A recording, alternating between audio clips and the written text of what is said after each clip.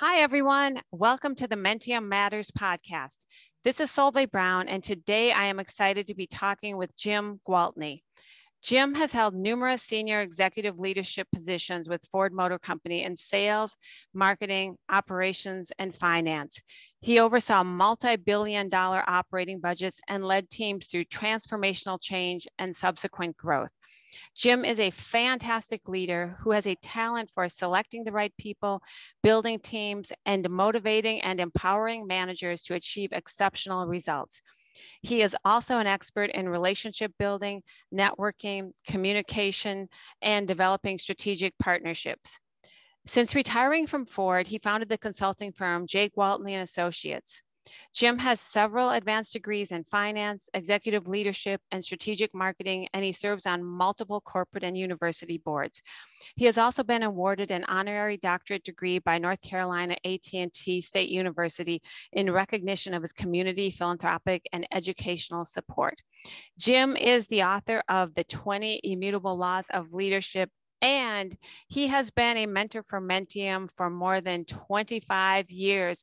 Welcome, Jim. I am so glad to have you on the podcast today.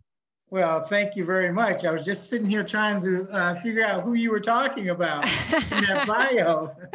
You sound like me. Oh, you're too modest. So, Jim, in your book, The 20 Immutable Laws of Leadership, you talk about the 20 fundamental must-dos of a manager, which helped you succeed in your career. How did you come up with these 20 laws?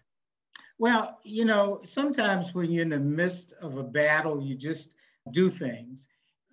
During my career, as I undertook certain tasks or whatever, I'd write down things that worked, things that didn't work, things that were very successful, etc. I came up with a list of these 20 things. And as you can see here on this little card, you can't see. Oh, I can see it, yeah. I used to write them down. And in those days, we had regular typewriters. I'd write them on a piece of paper and I'd take them back and my secretary would type them up on an index card so I could to keep them. And this was one of the index cards. It only has about 12 of them on there, and I had a couple of others. This was the only one I could find last night when I found out we were gonna do this interview. But that's basically it. It was just everyday things that you do that you find successful that help you do the job. Yeah, that is great. And then you decided to compile them in a book. So yeah, it's a great book. Can you talk about some of the laws that you think are especially important? Well, it's hard to prioritize them because you use them whenever you need them. So one may be important one day, another may be important another day. But I think the most important one is knowing how to manage people. And part of managing people is motivating them. And one of the things I talked about, and I talked to mentees about, is motivating employees versus intimidating them. And we all have a tendency to intimidate employees to do things. I mean, not physically, but mentally. We're going to fire you. We're not going to promote you. We're not going to give you a parking space near the door, whatever. And when we intimidate people, they tend to do exactly or try to do exactly what we tell them to do, 100% of what we tell them to do. But if you have 10 people doing tasks and only 8 can hit their objective and 2 can't for some reason, you as a group or as a team won't be able to hit your objective.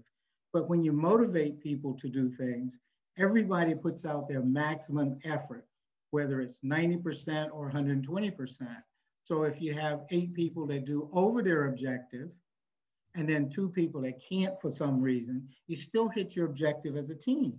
So it's for the betterment of the team, it's for the betterment of the employees, and it works a lot better. We don't think so going in that it will work better, but it does when you motivate people to do things versus intimidate them. The other thing that I always tell mentees is that they have to learn how to delegate.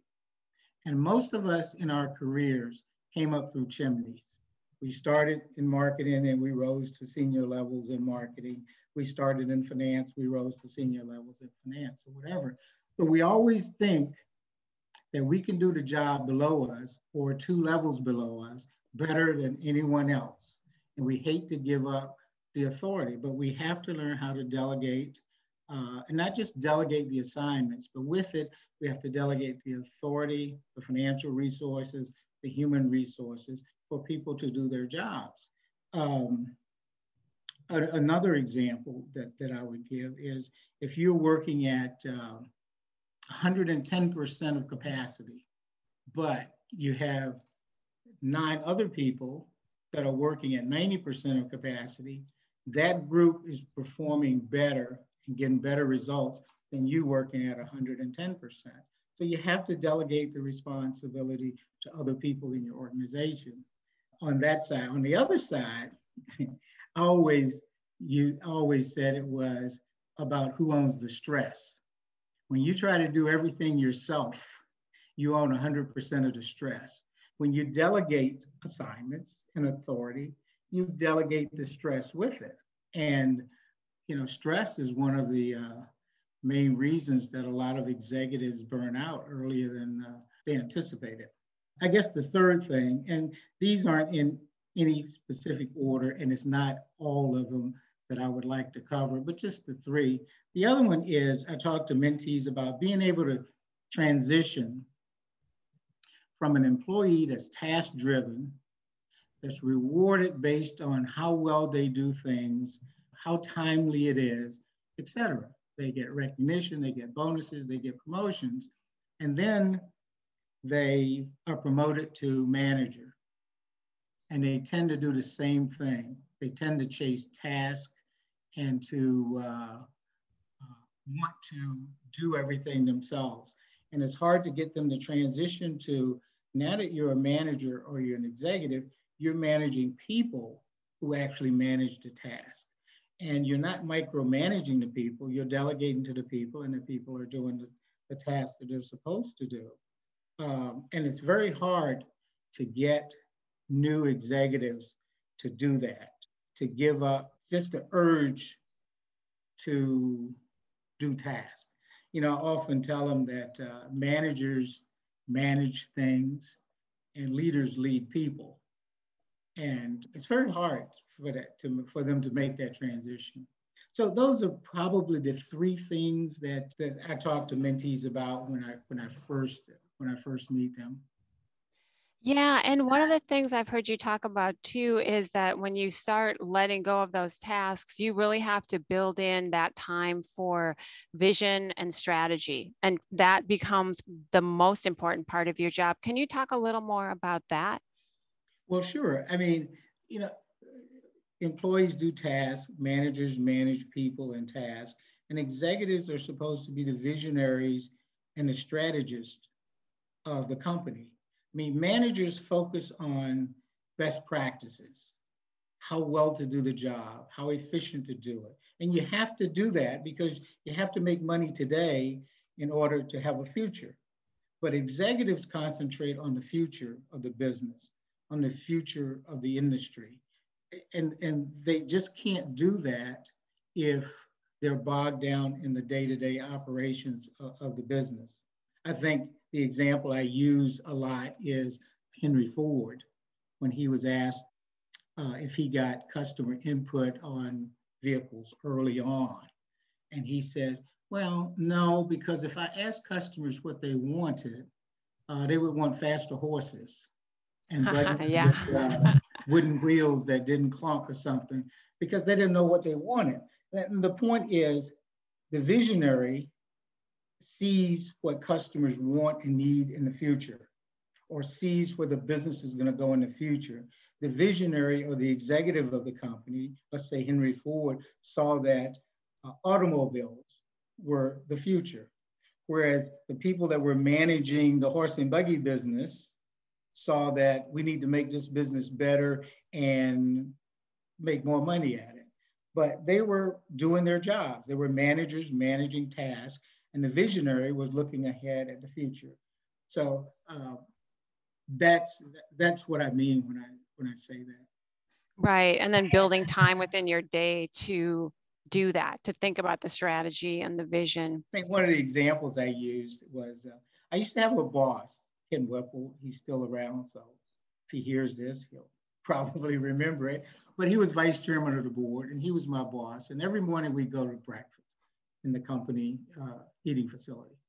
And first thing in the morning, 7 a.m., 7:30, he'd start talking about things that had been reported in the London Financial Times, in Barron's, in the Wall Street Journal. And I'm sitting there thinking, how does he know all of this? So one morning I asked him, I said, Ken, how do you know this, this, and this?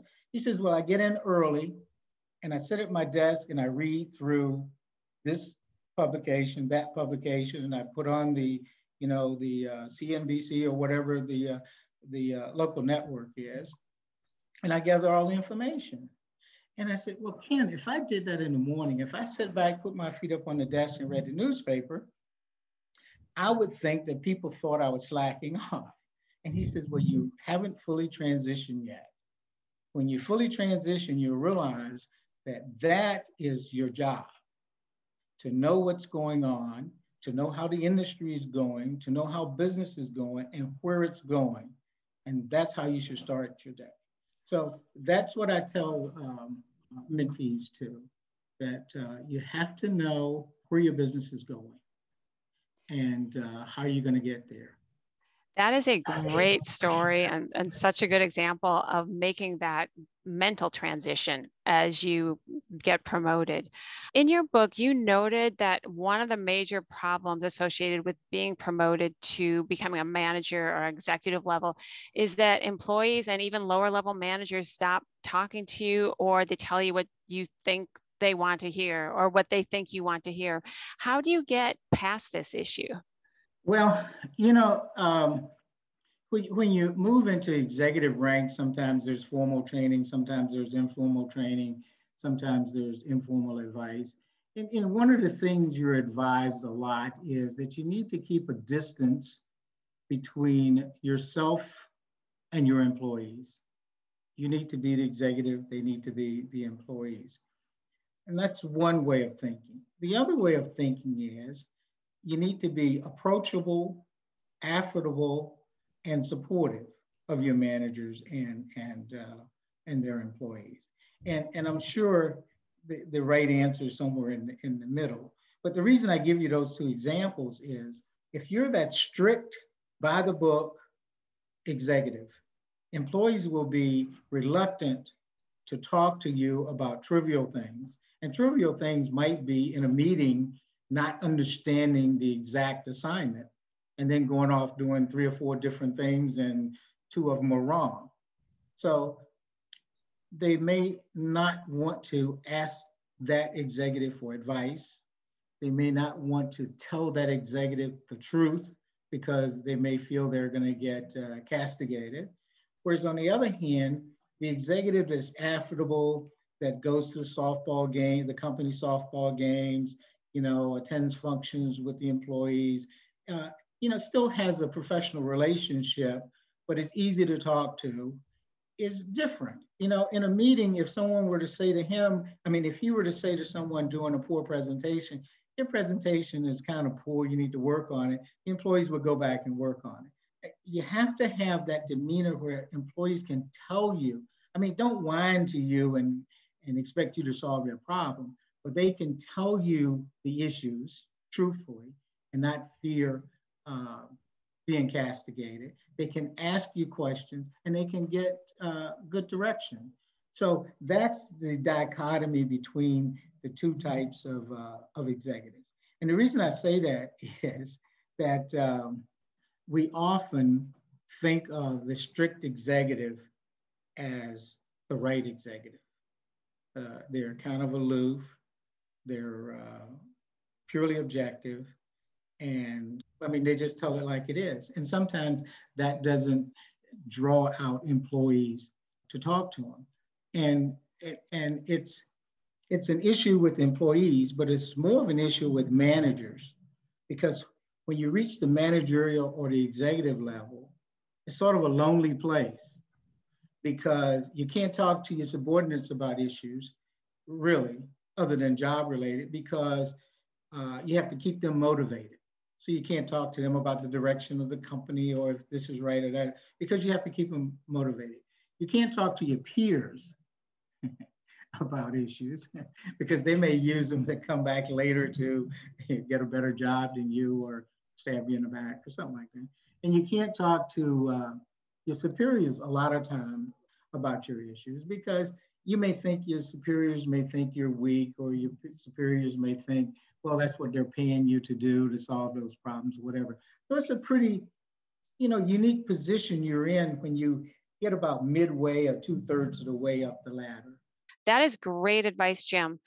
You have held senior level positions in sales and marketing. What strategies have helped you be successful? Well, I think sort of seems like you repeat yourself over and over because everything is interrelated. But first of all, you have to be competent at what you do. I mean, if you don't know your business or if you don't study your business and you're not confident, you're not going to be too successful. You have to be dedicated, put in the time, put in the effort. You have to be reliable. And these things sound like trivial things. You'd expect an answer to come from a college textbook written by a PhD that says these things correlate to this. But sometimes it's the simplest thing. I say reliable, but you want to be that employee who is fourth down with 1 second on the clock, 1 foot to go for a touchdown, and you say, "Coach, give me the ball." Now, how many people would want that person on their team? I mean, so those are the things that make you indispensable. That attitude and that dedication and the basis to everything is you got to be confident, though, know your business and execute it properly. That is great advice, Jim. One of the things you alluded to in one of your previous answers was navigating organizational politics. This is an area that many people struggle with. What is your advice to mentees on how to do this? Well, the first thing I tell them is that politics, not national politics, but politics within a company is just as important as any other aspect of their performance. Just as important, because the politics will get you resource allocation within a company. It'll get you project approval within a company. It will get you different assignments. It'll get you different human resources and all of that. So you have to look at it as as one of the things that go into a successful career. And most mentees acknowledge that they don't look at politics as a part of career progression. And politics involves being known by your executives, networking with your executives, attending events, talking to them, being outspoken, being creative, and volunteering for whatever you can volunteer for so that you can get known by the executives within the company, because it's a lot easier for executives to approve things or projects if they know the individuals that they're approving them for. Yep. So figuring out all the strategies you can take to get known.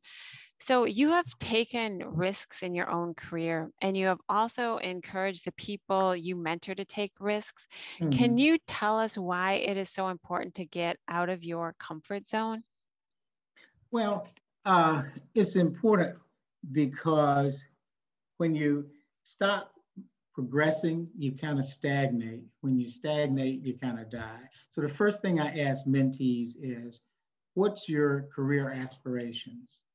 And if they say it's, I'm good where I am, I'm comfortable, then, we kind of have a different discussion. But so far, I've never had a mentee say that. They've all had career aspirations, and they've all wanted to progress within the organization. Yeah, that's just as important to get out of your comfort zone. So, Jim, you have been a mentor for Mentium for more than 25 years. How did you get involved with Mentium, and what has this experience been like for you over these years of working with mentees? Well, it's been a terrific experience. I've learned a lot more from the mentees than they've learned from me because in all of our sessions with mentees, they always come up with the answer. One thing I often say to them is, you always know the answer, period. You know the answer because you're closer to the business than anyone else.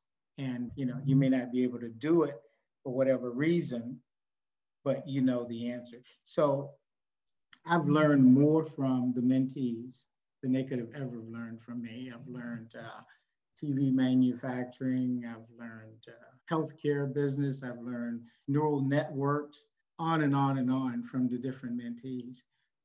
As I said before, it started out a long time ago when it was a program for female executives. And within Ford, we had a certain level of female executives, and I mentored a lot of them. And my boss, a guy named Bob Rui, said to me that he was aware of this program, Mentium, that mainly mentored female executives in order to participate. So that's how I got started in the program. And back in the day, at the beginning of every program, they would bring all the mentors and the mentees into a big session to introduce one to another. And that's how I started. Wow, that's a great story. Jim, we have time for 3 final questions. The first one is, do you have habits that you feel have contributed to your success? Yeah, I think it's preparation. Preparation in terms of education, but that's sort of a given when you're hired. But continuing education, whether it's an executive program or whether it's strategic programs at various universities. So being prepared, like that old saying goes, chance favors the prepared mind. So being prepared, being competent, doing the best you can, knowing what you want to do. I often tell the mentees that they should always have an elevator speech. And they go, well, why? I said, because one day you're going to meet a senior executive in an elevator, and he's going to say, hey, you did a great job on that presentation, or so. What do you want to do next? And you're going to say, So, and they go, well, I know what I want to do. And then you say, well, what? And they give you a 30-minute dissertation on what they want to do. And I go, well, the elevator is only about 30 seconds or a minute or two. So you need to know what you want to do and when you want to do it, and be good at what you do and be dedicated. Yeah, and be ready for that elevator pitch at any second. I like that. What would your advice be to up and coming leaders? Be prepared, be willing to change, be willing to not do the things you've done in the past and take on new responsibilities and new roles. And if you're not extroverted, be prepared to become extroverted, however you do that, because that's part of networking, that's part of the political process of getting things done in a company. And that's about it. I mean, if you're competent and you're extroverted and outgoing and political, and you know your business, and you're creative, and you're a risk taker. I mean, if you're all of those things, unless the next promotion goes to the owner's brother-in-law or something, you're probably going to get it. That is good advice. And then, do you have a favorite saying, quote, or motto? No, we kind of talked about that. I really don't. But, on my little card, I had about 4 things that I often talked to when I was an executive at Ford, that I often talked to junior executives about or managers about. And I always talk to mentees about now. And I just tell them about them and then let them formulate their own opinion. So I don't have one, but on my card I had, do the little things, the big ones will get done. And that's kind of self-explanatory because we tackle big things but we kind of let the little ones pile up, and the little holes can sink a boat as well as the large ones. Um, I always tell them do the right thing. We have a propensity sometimes to do the easy thing or the thing that's easily sold or politically correct or whatever, and we don't do the right thing. But usually, when you do the right thing, it's easier to defend it and it's easier to sell it, and you feel a lot better afterwards. Um, I always tell them to require a lot but demand very little. And in doing that, you work harder to get things done. When you demand a lot, people know what you need, know what you want, but you don't require it. They do it because they want to do it. They, in that old phrase, they'll take a bullet for you. When you're an executive that managers and employees say they'll take a bullet for, then you really have a relationship as a team that will get the job done. And then the other one is, I'm looking down the list here, I don't have them in order. Have a plan, not a program. And a lot of people have plans to solve every problem in the world, but they don't have have a program to solve every problem, which is sort of like Band-Aids, but they don't have a plan, which is long range and strategic to handle the problem. So I tell them that. I tell them that identify problems, not symptoms. Most of the issues that were brought to me when I was the executive were symptoms. This, and this. And you always say, well, what's the problem? If you solve the problem, the symptoms will go away. If you solve the symptoms, the problem's still there and it'll reoccur. And the last one, I know I'm talking more than you allotted, but the last one I mentioned before, that managers manage things and leaders lead people. And as an executive, you are a leader more than anything. You're not a tasker, you're not a doer, you're not a worker, you're a leader, you're a visionary and a strategist. Jim, that is all really good advice. So thank you so much for sharing, your wisdom that you've gained over this career that you've had. Thanks for all the great leadership advice and sharing the strategies with us today.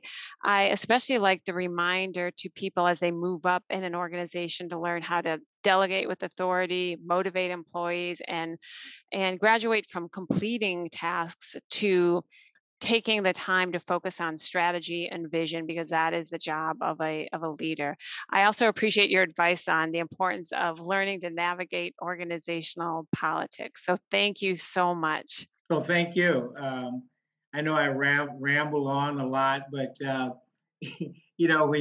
when you're talking to a mentee, you have more time to get into things and tell stories. Sometimes the stories gives context to what you're saying and makes it a little bit more believable and doable.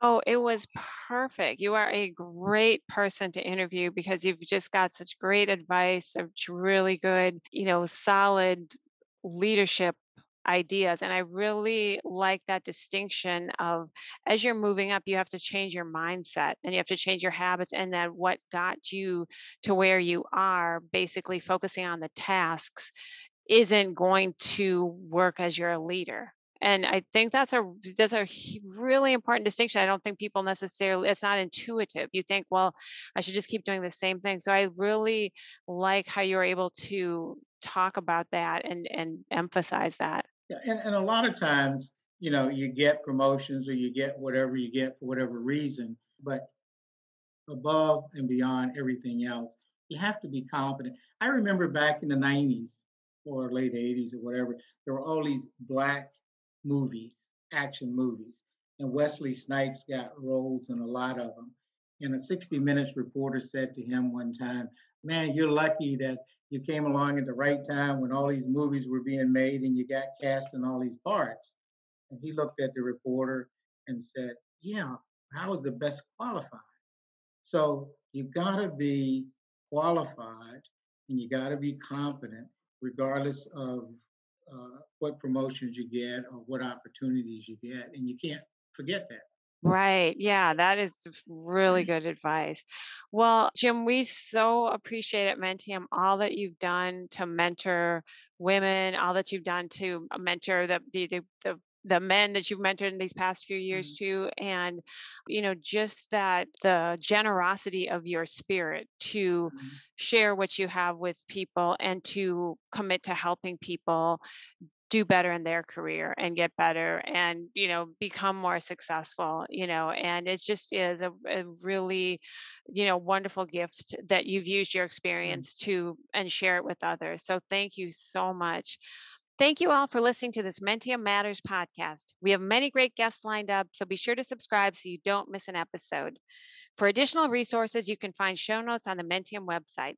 I look forward to having you all back next time.